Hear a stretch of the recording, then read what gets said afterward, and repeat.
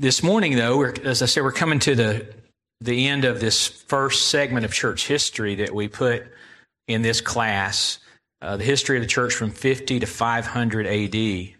And this is session 11, the Council of Chalcedon. We're following up what we talked about last week. We talked about the doctrine of Christ last week, and just like the first two ecumenical councils, the ecumenical, that's all of the church being brought together.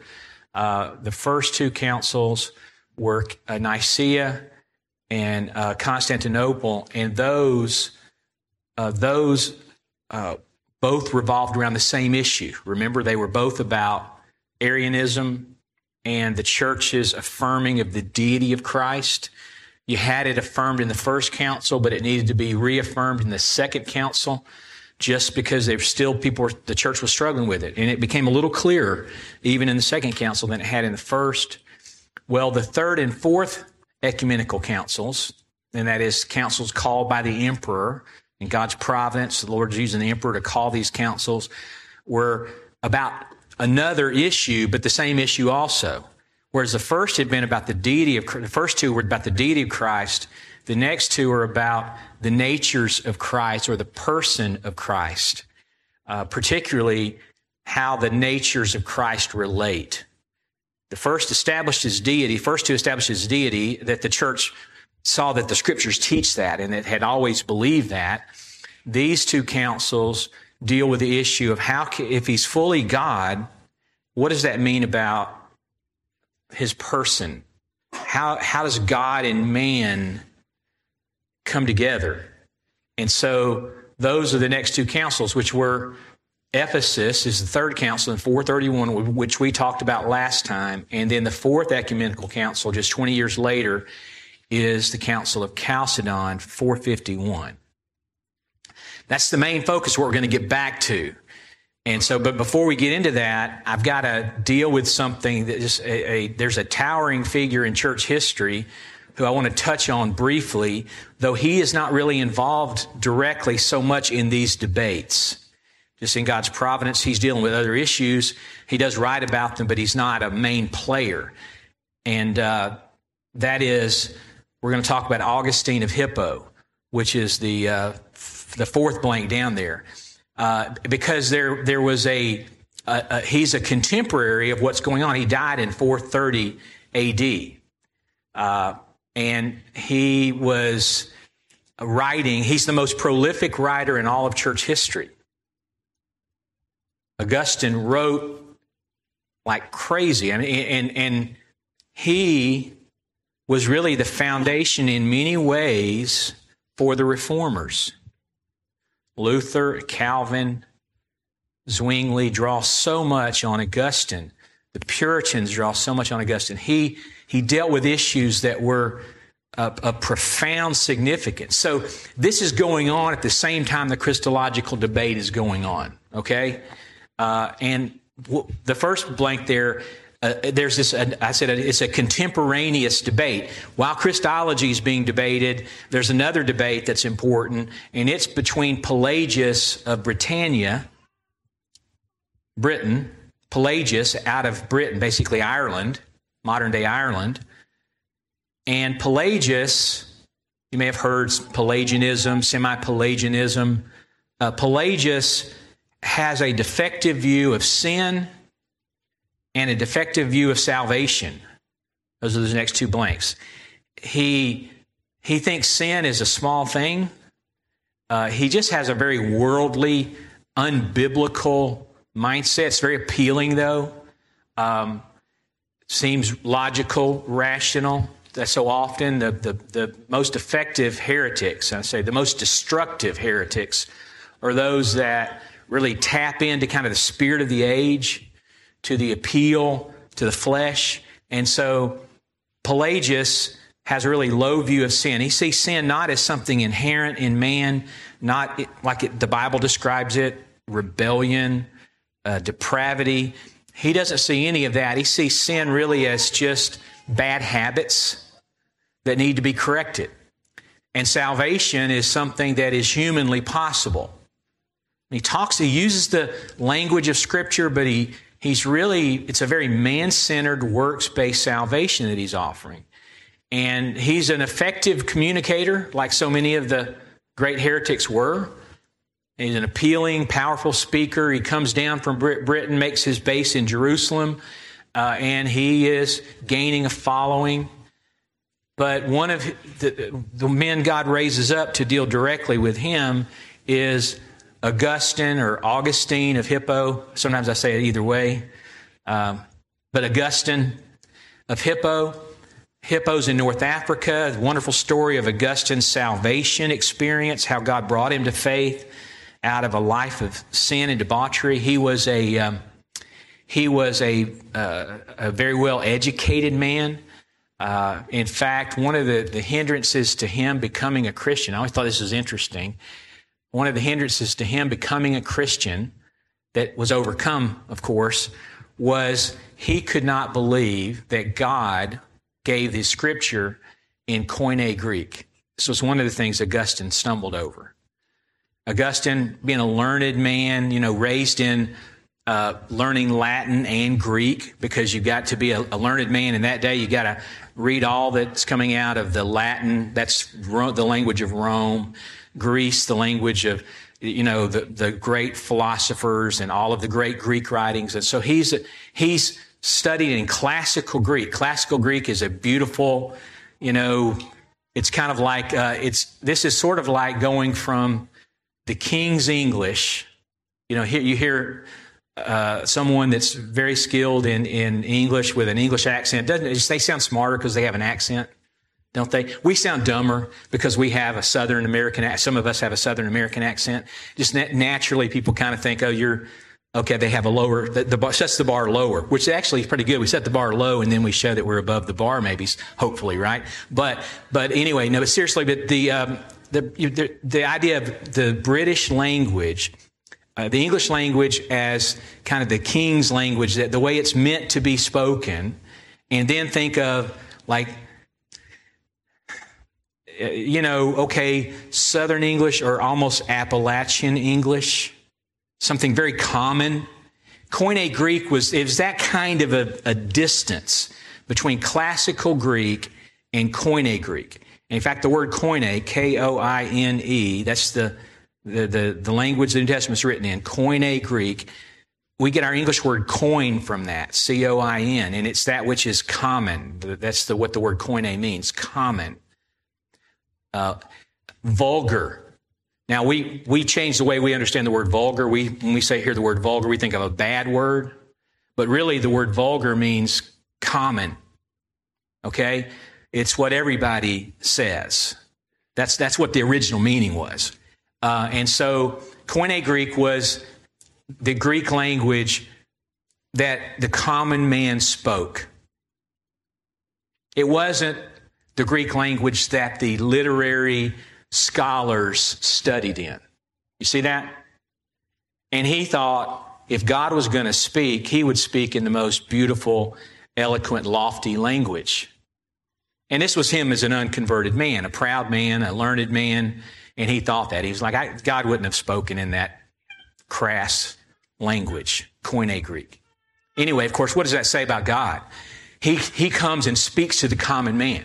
I mean, think about it. Who was the first people he invited to know about Jesus coming into the world? Shepherds, right?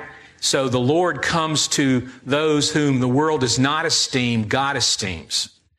And Koine Greek, he makes his word completely accessible, because Koine could be read by the scholars and the common man. So anyway, that's another thing about Augustine. So he comes to salvation, and of course, then he embraces the glory of God, the greatness of God. He comes to have Augustine is known for having a right view of sin and human inability. You could say depravity, but I really think the focus here with Pelagius is human inability, human helplessness. His view of sin is a biblical view of sin, and in response to Pelagius, he even, studying the Scriptures, becomes clear and expounding it that the Bible shows man is dead in trespasses and sins, utterly incapable of saving himself. And so Augustine makes this his a big part of what he writes and reflects on. And so he gives us great teaching on the reality of sin and human depravity. He really helps fashion our understanding of original sin, that sin is passed on the way it is, and that original sin brings original guilt. We have guilt because we're connected to Adam. We have corruption because we're connected to Adam. We have depravity. And so Augustine also gives a right view of salvation and grace, whereas the defective view of sin and salvation by Pelagius is corrected by Augustine's right view of sin and human inability and salvation. And he has a theology of grace that the Bible has. The astonishing contribution of Augustine, as I said, he's the most prolific writer in all church history, a dominant influence on the reformers. And he wrote a lot about predestination. This is where Luther was an Augustinian monk, which is really interesting. I forget how many orders of monks there were at the time Luther was a monk. 4 or 5, Benedictine, Augustinian, et cetera, et cetera. I don't know what the others are off the top of my head. But anyway, he was an Augustinian monk. And one of the things about the Augustinian monasteries were they spent more time in the Bible, in the tradition of Augustine. Even though the Catholic Church was still all messed up and they were messed up, basically the Augustinian monasteries were messed up too. They were less messed up because they were in the Bible. It's hard to stay that messed up if you stay in the Bible. And so Luther's mentor, von Staupitz, apparently was born again, helped Luther to get into the Scriptures. Luther, studying the Bible, gets saved. But he was an Augustinian monk. Okay, so another key work that Augustine wrote is The City of God, amazingly relevant work for our day. Augustine was writing, as we said, he died in 430. He dies with Rome about to be sacked again by the barbarians.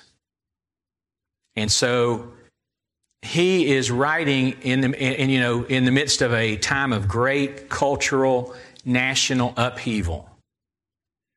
The great system of Rome is crumbling, and Christianity's kind of gotten latched to that. Remember when Constantine becomes a believer, and remember he doesn't make everybody a Christian, contrary to common belief. He legalizes Christianity, and then you have some later emperors that try to enforce it on people. But the idea is Christianity's now with the emperor. And so even like we're talking about these ecumenical councils are called by the Roman emperor of all people. So there is this blending of church and state. Well, Augustine writing, at the time he writes, I said, tremendous political, social, military upheaval. He writes The City of God. And in the book, The City of God, he basically makes the point that the people of God are not to be attached to the city of man. City of man, the city of God. The governments of this world, the kingdom of Christ.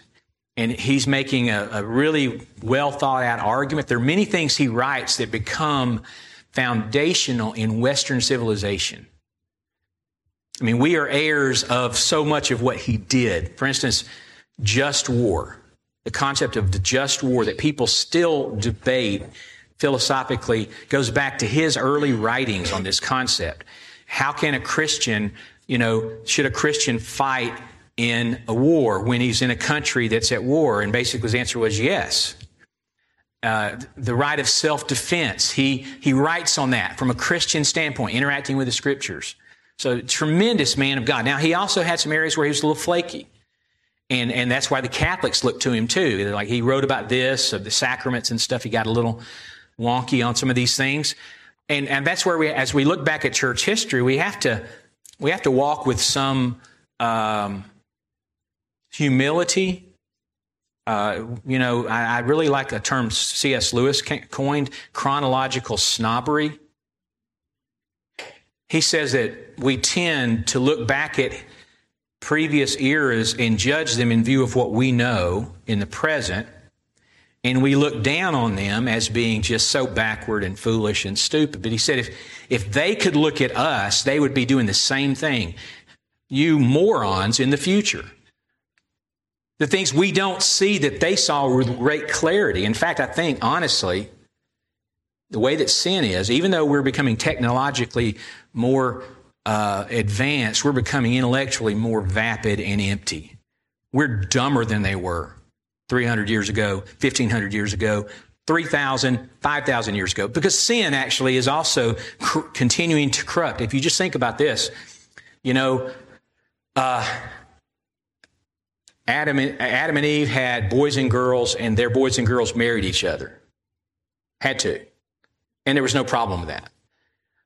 Abraham, when he said, Sarai is my sister, wasn't a whole lie. It was just a half lie, because she was his half-sister.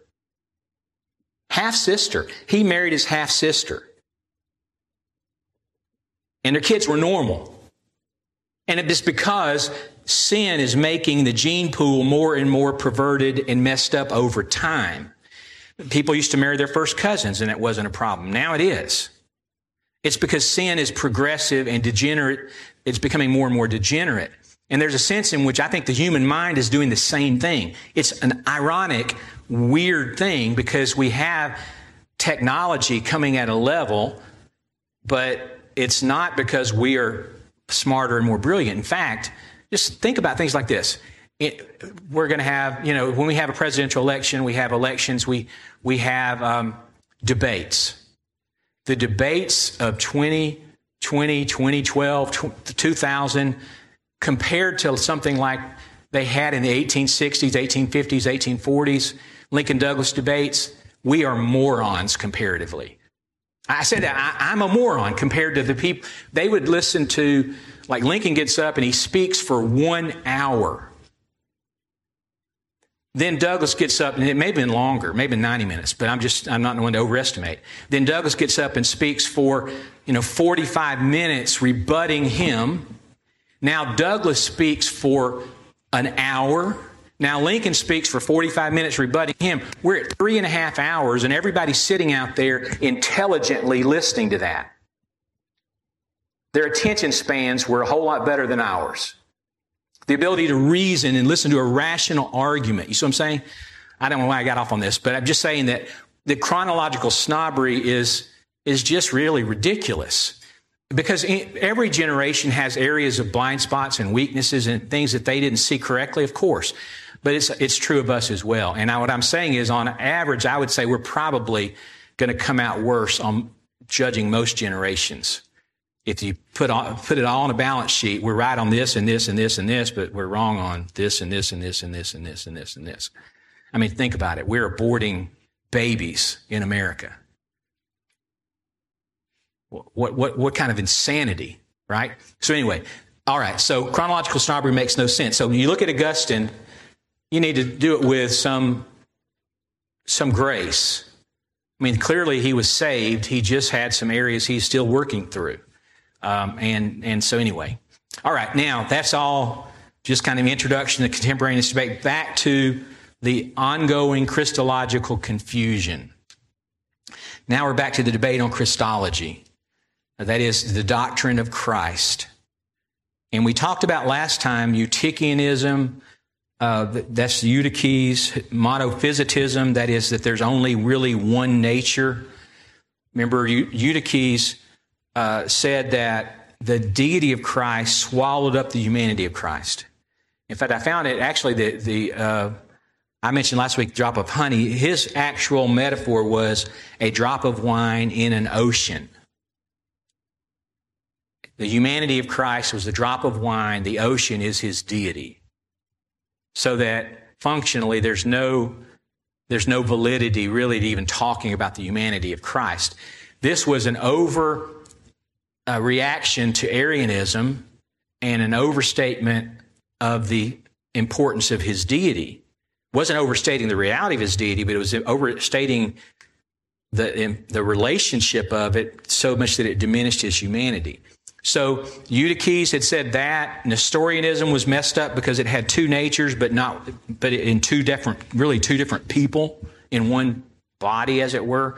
And Nestorius really saw God couldn't really be connected to man anyway, so he de-emphasized the humanity of Christ too, was the functional result. So that these two guys and their followers basically ended up talking less and less and less about the cross because the cross is irrelevant. Because the humanity of Christ is irrelevant. It was really odd that this happened, but this is what had happened. And so we saw that in 431, the Third Ecumenical Council of Ephesus rejected these Nestorianism and Eutychianism, and every other Apollinarianism had been rejected already, but those different wrong views of that diminished the humanity of Christ. Now, I want to say a word about how Pelagianism relates to these Christological heresies. It is interesting that it comes up at the same time. And I think it did because what it was happening in this, when they got off on overemphasizing deity, de-emphasizing humanity, it did take their focus off of the cross. It took their focus off of, they weren't listening to the Bible very well.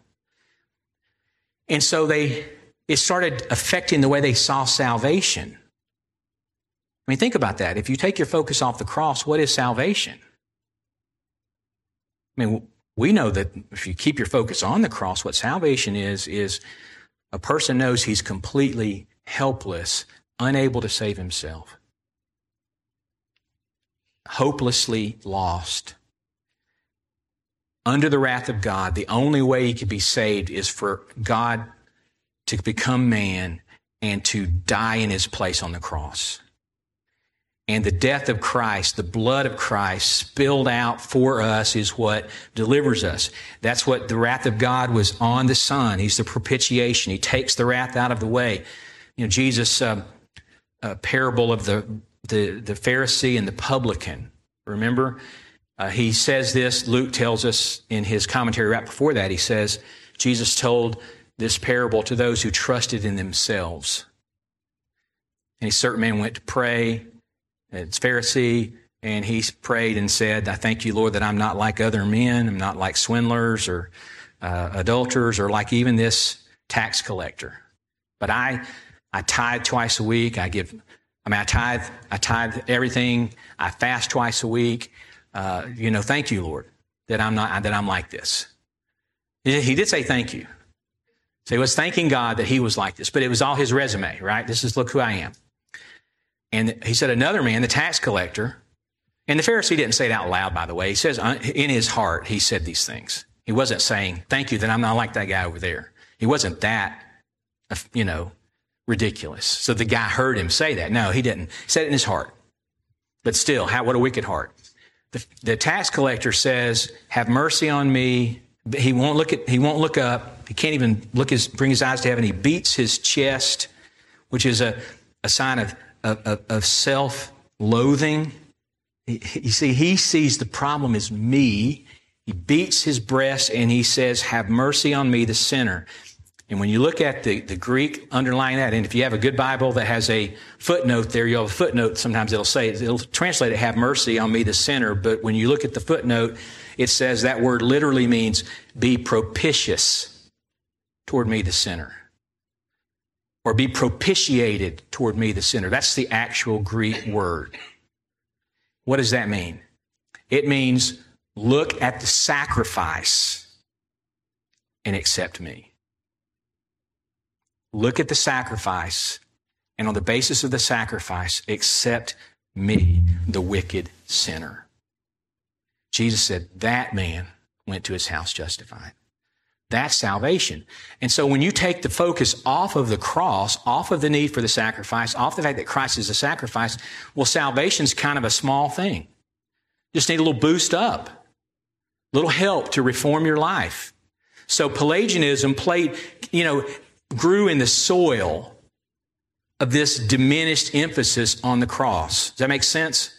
The circumstances were right for both of those things to happen at the same time. Okay, with that said now, let's look at the debate again. The debate continues after the Council of Ephesus in 431. An interesting thing, they're wrestling with this. A couple of the key guys that were leaders of both sides of the issue, even after Ephesus, there's still a lot of controversy. There's two synods in 448, 449. The first is the Synod of Constantinople, and the second is the Synod of Ephesus again. Now, all of these cities are in Asia Minor, that is modern-day Turkey. Chalcedon is basically suburban Constantinople. Ephesus, all of these are in western Turkey. This is where all the councils happen. But the Synod of Constantinople basically was called in 448, and the Archbishop of Constantinople, Flavian, rejected again Nestorianism and rejected Eutyches, denounced Eutyches particularly, Eutychian monophysitism again. And it looked like that had carried the day, except that the other side had their own council the very next year in Ephesus. And they gathered 130 bishops together. And then it was really this council is called the Robber Council by church historians. Without going into too much detail, essentially, the pro-Eutychian faction, those that were really upset about how Eutyches had been treated and Nestorius had been treated, they were these were the guys that were saying, hey, if we all love each other, we can accept each other. It's not a big deal. Don't let doctrine divide. Let's all be together. And they were really mad that they were rejecting false doctrine. And so they basically have their own synod. And this guy, Dioscorus of Alexandria, was a real character. He's the one who organized this second synod. And he had friends in the imperial court, not the emperor himself, but friends in the imperial court that sent soldiers to the gathering, and he basically kind of threatened the people there, so they voted with him to say Eutyches is reinstated. He shows up, hey, we're going to vote in just a minute, and now all of the armed guys come in, and they're watching you vote, or you're going to lift your hand. And then he goes from there and kills Flavian, who was not at the council. This guy, it's just really ugly what happens, when in the church, when issues of doctrine come up like this, and you see Satan just rear his head in such an awful way. So this is 448, 449. So things are now out of control. Even though Ephesus had seemingly decided it hasn't been decided. So the Council of Chalcedon is called in 451 by the emperor Marcian. This is a different Marcian. This is Marcian, not the Marcian of the 2nd century, the heretic. This is the Roman Emperor Marcian calls the synod, the council, and it's called in Chalcedon in the year 451 AD, and is attended by 520 bishops. So this is again, and the spirit of the ecumenical councils was you gathered the whole church together and they all weighed in on a theological issue like this. And so the Robber Council was only 130 of them, and those guys were coerced, so it wasn't a council. It was just this synod, okay? So this is a true council, ecumenical council. All of the believing churches, professing churches, send representatives, or virtually all, 520 bishops. And they deal with the issue is the hypostatic union. That is a technical term, but it's a very important term. It comes, the hypostatic, that adjective comes from the Greek noun hypostasis or hypostasis. Hypostasis denotes an actual concrete existence A hypostasis is an actual concrete existence. And to say the hypostatic union is used to describe the reality that Christ is perfect deity and perfect humanity in one concrete person. One individual personhood, two distinct natures. This is what the hypostatic union is. So two natures in one hypostasis, one concrete personhood, individual personhood. So it's not like Nestorius said, God and man like schizophrenic. It's not like Eutyches said, God and man so that man becomes irrelevant. It's God and man, fully God, fully man, in one person. This is the best understanding of the Bible. Remember, what we're getting at is they were really just, they're using words. And sometimes you'll read some stuff online where people are like bringing up, hey, the word hypostatic doesn't, the word hypostasis doesn't occur in the New Testament, but not in this way. You don't have something that says that Jesus is fully man, fully God in one hypostasis. You don't have that. The word the Trinity doesn't occur in the Bible. So people talk about this, and they make hay out of this kind of thing. And then sound really sophisticated. And like, well, why are these backward Christians, you don't go to the text. This is actually the way the Arians operated too. Go to the text, and they would try to get people in the text, but they would ignore a lot of the other texts. Look at this text. Look at this text. Look at this text. Just look at this text. You see what? This is why we say this. What about the other text? So you have to bring all the texts together and formulate a doctrine. And so sometimes you need words outside of Scripture to help you capture what the whole of Scripture is saying. We summarize what the Bible is saying from all the different passages. And hypostatic union is an amazing reality that is clearly the teaching of the Bible. Because what we see in the Bible, in fact, we'll jump on down to the verses at the bottom, and then we'll come back and look at this. Let's look at the key text. You see down at the bottom, Colossians 2:9. These are just a couple. We could spend hours looking at this subject and the beauty of it, but it's beyond our ability to do that right now. Colossians 2:9. It's interesting. He says in verse 8, actually, you look at the... I think about this. James and Fielding taught Colossians last year, or early in the year, last time. And if you look back at what we learned then, look at verse 4, chapter 2, verse 4. It says, first of all, in Christ, in whom are hidden all the treasures of wisdom and knowledge. That's verse 3. This is 2:3. 2:4. I say this so that no one will delude you with persuasive argument. There are people trying to delude you with persuasive arguments. This is something that happens in the church. People come with persuasive arguments with a motive or intent of deluding you. And I don't want you to be deluded, because everything is in Christ. That's what he's saying.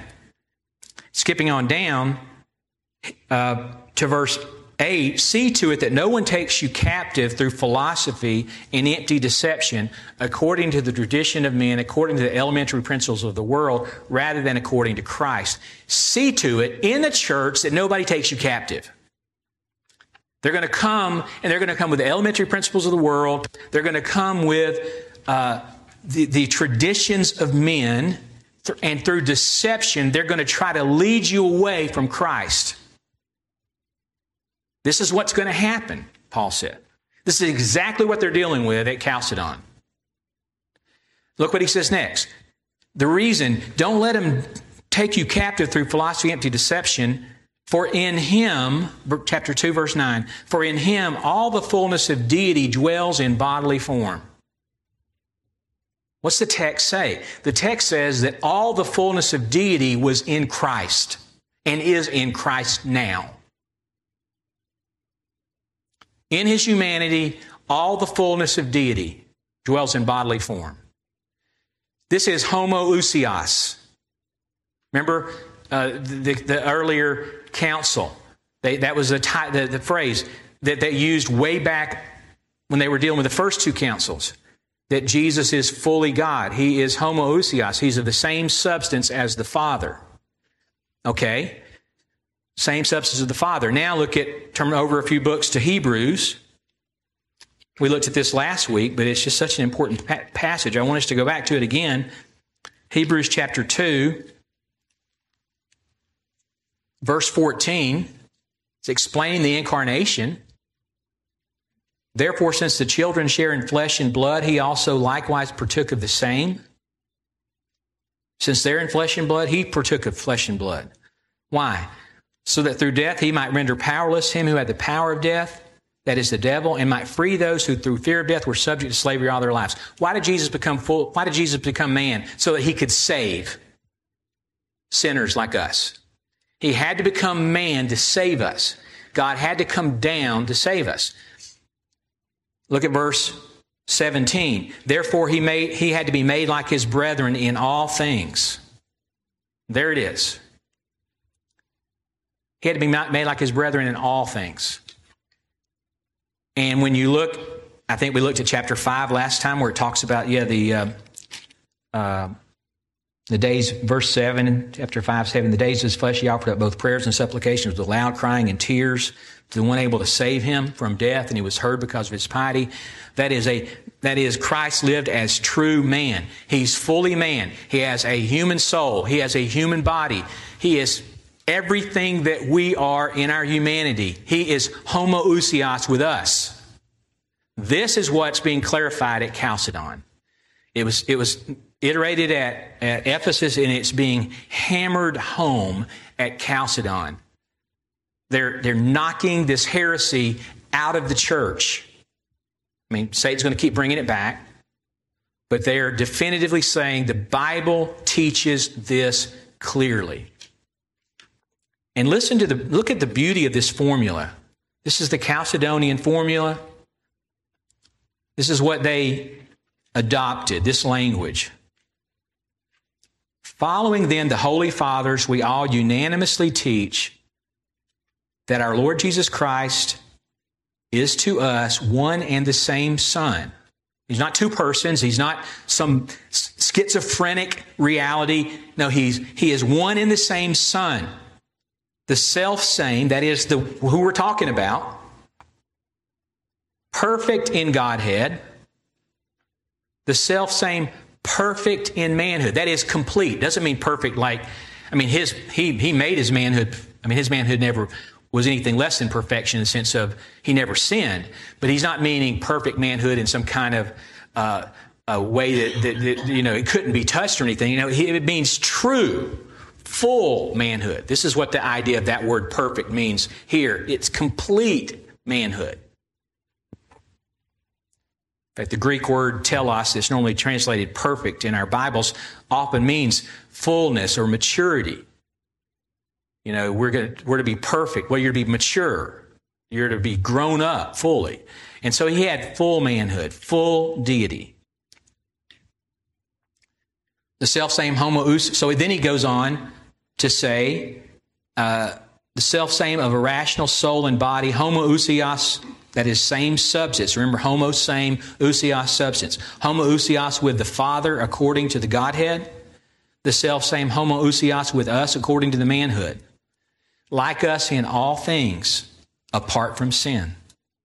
Before the ages begotten of the Father as to the Godhead, but in the last days the self-same for us and for our salvation, born of Mary the Virgin, Theotokos, that is, she's the bearer of God, remember, as to the manhood. And remember, we talked about that. The Catholics get a little crazy on that and all of that. But literally, when they coined this term, they were right in what they said. Biblically, what it means is that when Jesus was conceived in the womb, the moment of conception, Mary bore God in her womb. That's just the reality. You see, I've got to be wary of overreacting because of sensitivities from being, if you grew up Catholic.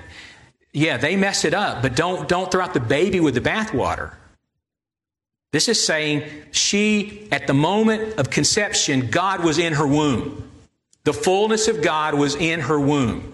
How can that be? I don't know, but it's reality. Because that's what the Bible teaches. And so that's why they're hammering home these things, because they're driving out error. You can't hold on to these faulty views of Jesus. If you don't get Jesus right, you don't end up in heaven. That's what John said. Test the spirits to see whether they're from God. Every spirit that confesses Jesus came in the flesh. He's dealing with one particular heresy back then, Docetism, that acted like Jesus didn't really come in the flesh. Jesus wasn't fully man, you see? And that means it's the spirit of Antichrist, John said.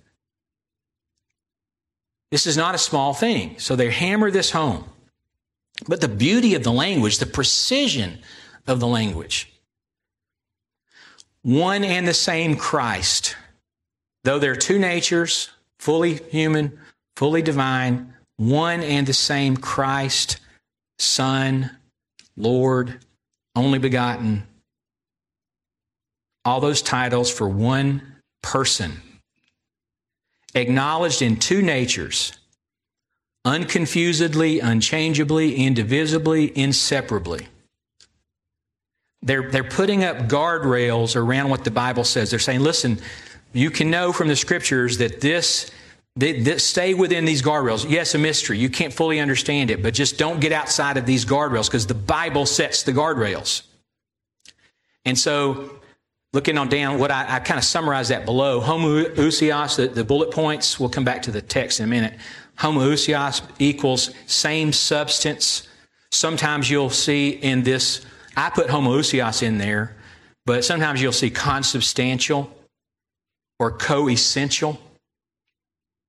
Those are two ways of saying the same thing, same substance. Co-essential, that means, it means of the same essence. Same essence, substance, right? Consubstantial, with the same substance. So, in two natures in one person. So I've taken those adverbs they use, two natures unconfusedly, unchangeably, indivisibly, inseparably, and turned them into prepositional phrases. Two natures in one person, and these two natures are without confusion, without change, without division, without separation. Without confusion means there's no blending in the sense of they become somehow blended together so that they're something new and not the same, not as they were before. Like you mix, and this is kind of like the Greek view of Hercules, son of a earthly woman, and Zeus. Is that right? Anyway, he's a son of a god, and a human being, and therefore he's a half God, half man kind of thing. He's a man that has divine-like powers. Well, this is not what we're talking about. That's not what the Bible describes. The Bible describes a person who was at the same time fully God and at the same time fully man. And so there was no confusion of the natures. And then adding to that, there was no change. There's no change to the humanity, no change to the deity. He didn't cease to become God the way he was before when he became man. His deity was unchanged, is unchanged. Jesus Christ, the same yesterday, today, and forever. So without change, without division. That is, the two natures come together and there's not a division or separation. It's not like there's two different people. That's Nestorianism they're hitting at, you see? No, that doesn't reflect what the Bible says. When we see Jesus on the pages of Scripture, we see one person. We see one Christ, one Son, who is at the same time God and man. So it's this is where sometimes people get in their ivory towers and they think too theoretically about things, and we say things like they're too heavenly minded to be earthly good, and they're in their ivory tower. And I think this does happen, especially it does happen because of even the way I was talking to somebody the other day who we were talking about doctoral studies, and he was sharing with me when he got his doctorate. Actually, Chris Brackett the other night, he was here on Wednesday night teaching us sharing with us about his minister to Croatia. He was saying that the PhD students he graduated with, there were, of all the subjects because when PhD graduates are introduced, you have a quick summary of what they studied. And he said it was just kind of really heartbreaking to hear what they studied. They were studying all these esoteric, irrelevant, tiny realities that seem completely disconnected from the church and life and reality, what really matters. And because they have to find something new. To be a PhD student, you got to study something new. Well, if you're always trying to find something new, you got to keep going out there and out to the oblivion to find something new. And he was talking about he got to study. Chris did his doctoral work on the nature of Christ. He got a degree in counseling and did it on the nature of the humanity of Christ and talked about his soul, which was incredibly enriching to his life. He preached on that a while back. You remember the last time Chris preached. Some of you may remember. He preached from Hebrews on the humanity of Christ. Well, what I'm saying is, when theologians are digging into this kind of thing, it is the most relevant. It's not irrelevant. It is the most relevant thing. Who Jesus is everything. And so the theological hair splitting that's going on here in this document is a matter of eternal life and death. Does that make sense? It's not like they're just theorizing. No, they're digging in the scriptures, dealing with real heresy. And this means when the church deals with heresy, and if we have to deal with that ourselves in our local body, if that comes up, we need to pray that we will have the urgency to deal with that which God wants us to deal with the way He wants us to deal with it, to dig into the scriptures, to find the truth, and to stand on the truth. And this is what happens in the church. So we have to, beware of that spirit of, let's just all get along. Yeah, we want to work hard to all get along. We know the Lord, they know us by our love. But true love flows out of truth. It doesn't flow out of error and pretension. Truth in the gospel is what love flows from. And if the gospel is compromised, there is no love. There's just a sham, a show. And so these guys were just really going after this issue. So we'll move on down here. The difference of the natures. You see where we just finished two natures, unconfusedly, unchangeably, indivisibly, inseparably. The difference of the natures being in no way removed because of the union, but rather the properties of each nature being preserved, and both concurring into one person and one hypostasis. That's where the phrase hypostatic union comes. Concurring. They happen together. They exist together. Not as though he was parted or divided into two persons, but one in the selfsame Son and only begotten God, Word, Lord, Jesus Christ. Even as from the beginning the prophets have taught concerning him, and as the Lord Jesus Christ himself hath taught us, and as the symbol of the fathers hath handed down to us. So that's the statement of the Council of Chalcedon. And meditating on this to understand that he is of the same substance with us. And he is at the same time of the same substance as the Father. Full deity in full humanity. I mean, that is mind-blowing. But that is what the Bible teaches. And in fairness to the heretics, it does seem too good to be true.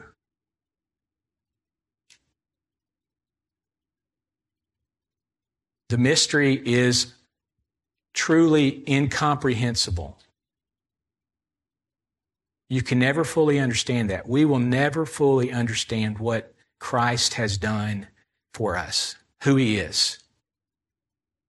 We will marvel and glory in it through all eternity. And we will know more and more and more forever and ever and ever and still not know the half of it. But that he would come all the way down to experience full humanity, live the life that he lived, a man of sorrows, acquainted with grief. As the author of Hebrews said, made like his brethren in all things, so that he might become a merciful and faithful high priest. I love that, how he leads there. Made like us in all things, so that he could have said so that he might save us. And he has already said that. But he said so that he might be a merciful, faithful high priest. But he starts with merciful. I mean, the motive of God, he's saying, in coming all the way down to us was his loving kindness. His incredible compassion is what motivated him to take on full humanity. That he would leave the glory of heaven and come down to save us, and he entered into our full existence so that we would find in him, we would find in Christ an understanding Savior who understands everything you're going through. Everything that you could ever face, he personally understands it from experience. He was made like us in all things. He was tempted in every way. He says in chapter 4, tempted in all things as we are, yet without sin, so that he can sympathize with you in your weakness. He can feel what you feel in every circumstance you find yourself. God can feel what you feel. That's just mind-blowing. God, who's infinite in power and glory, has stooped all the way down to feel everything that you could ever feel in the most horrible moment you could find yourself. No matter where you could be, no matter how torturous the experience, no matter how painful the loss, no matter how puzzling the betrayal, no matter what you experience, you have a Savior. You say, there's nobody that understands what I'm going through. There's nobody in my life that understands what I'm going through. Likely. Probably so. But not so if you look to Jesus. When you go to Jesus, you have someone who understands exactly what you're going through, has been there. In his full humanity, he went through it, and worse. Whatever you and I have experienced, he's experienced worse. More betrayal, more hatred, more mockery, more violence, more cruelty. No one's experienced more than Jesus. And that's what we have in the gospel. We have that, and that precious truth is everything. It means he can save you because he's taken on all your humanity, but not only can he save you eternally by bringing you to heaven, bringing many sons to glory, he can save you in the moment that you're in, wherever you find yourself. He can join with you. That's what Peter was saying when he said he bore in his own body our sins on the cross, that we might die to sin and live to righteousness. He's talking about sanctification. He experienced everything that we've experienced. He bore our sins so that he can then be our righteousness in the moment. And he doesn't just come to give you righteousness in a dispassionate way. So we sometimes feel like that. Here I am about to sin, and Lord, I need your grace to help me not to sin. I don't want to grumble and complain in the circumstance. I want to be faithful.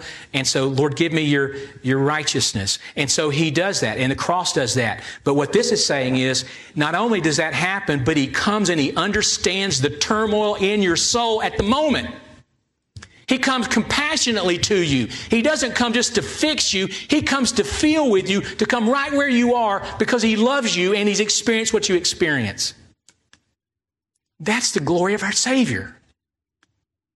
And that's what this doctrine was protecting. This is what the Bible teaches. And people, and they're using their human reason and appealing to the pride of man, were emptying the gospel of this precious truth. This is why you can see why men contended for these kinds of things with their own blood. What matters more than that? Let's go to the Lord in prayer.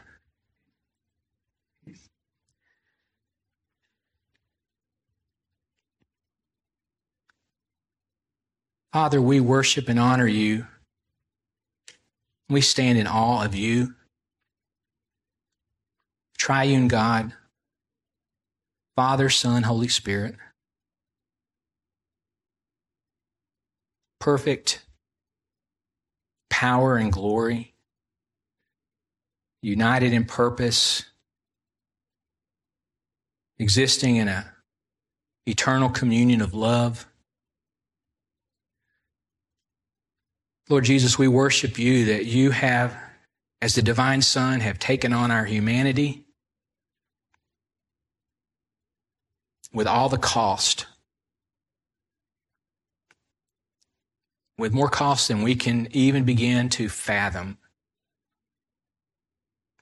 Thank you for being made like us in every way, except sin. Thank you for experiencing everything we experience. Thank you for living as true man in dependence upon the Father and Holy Spirit to live your life, and yet remaining God in one person. Thank you for being willing to go to the cross,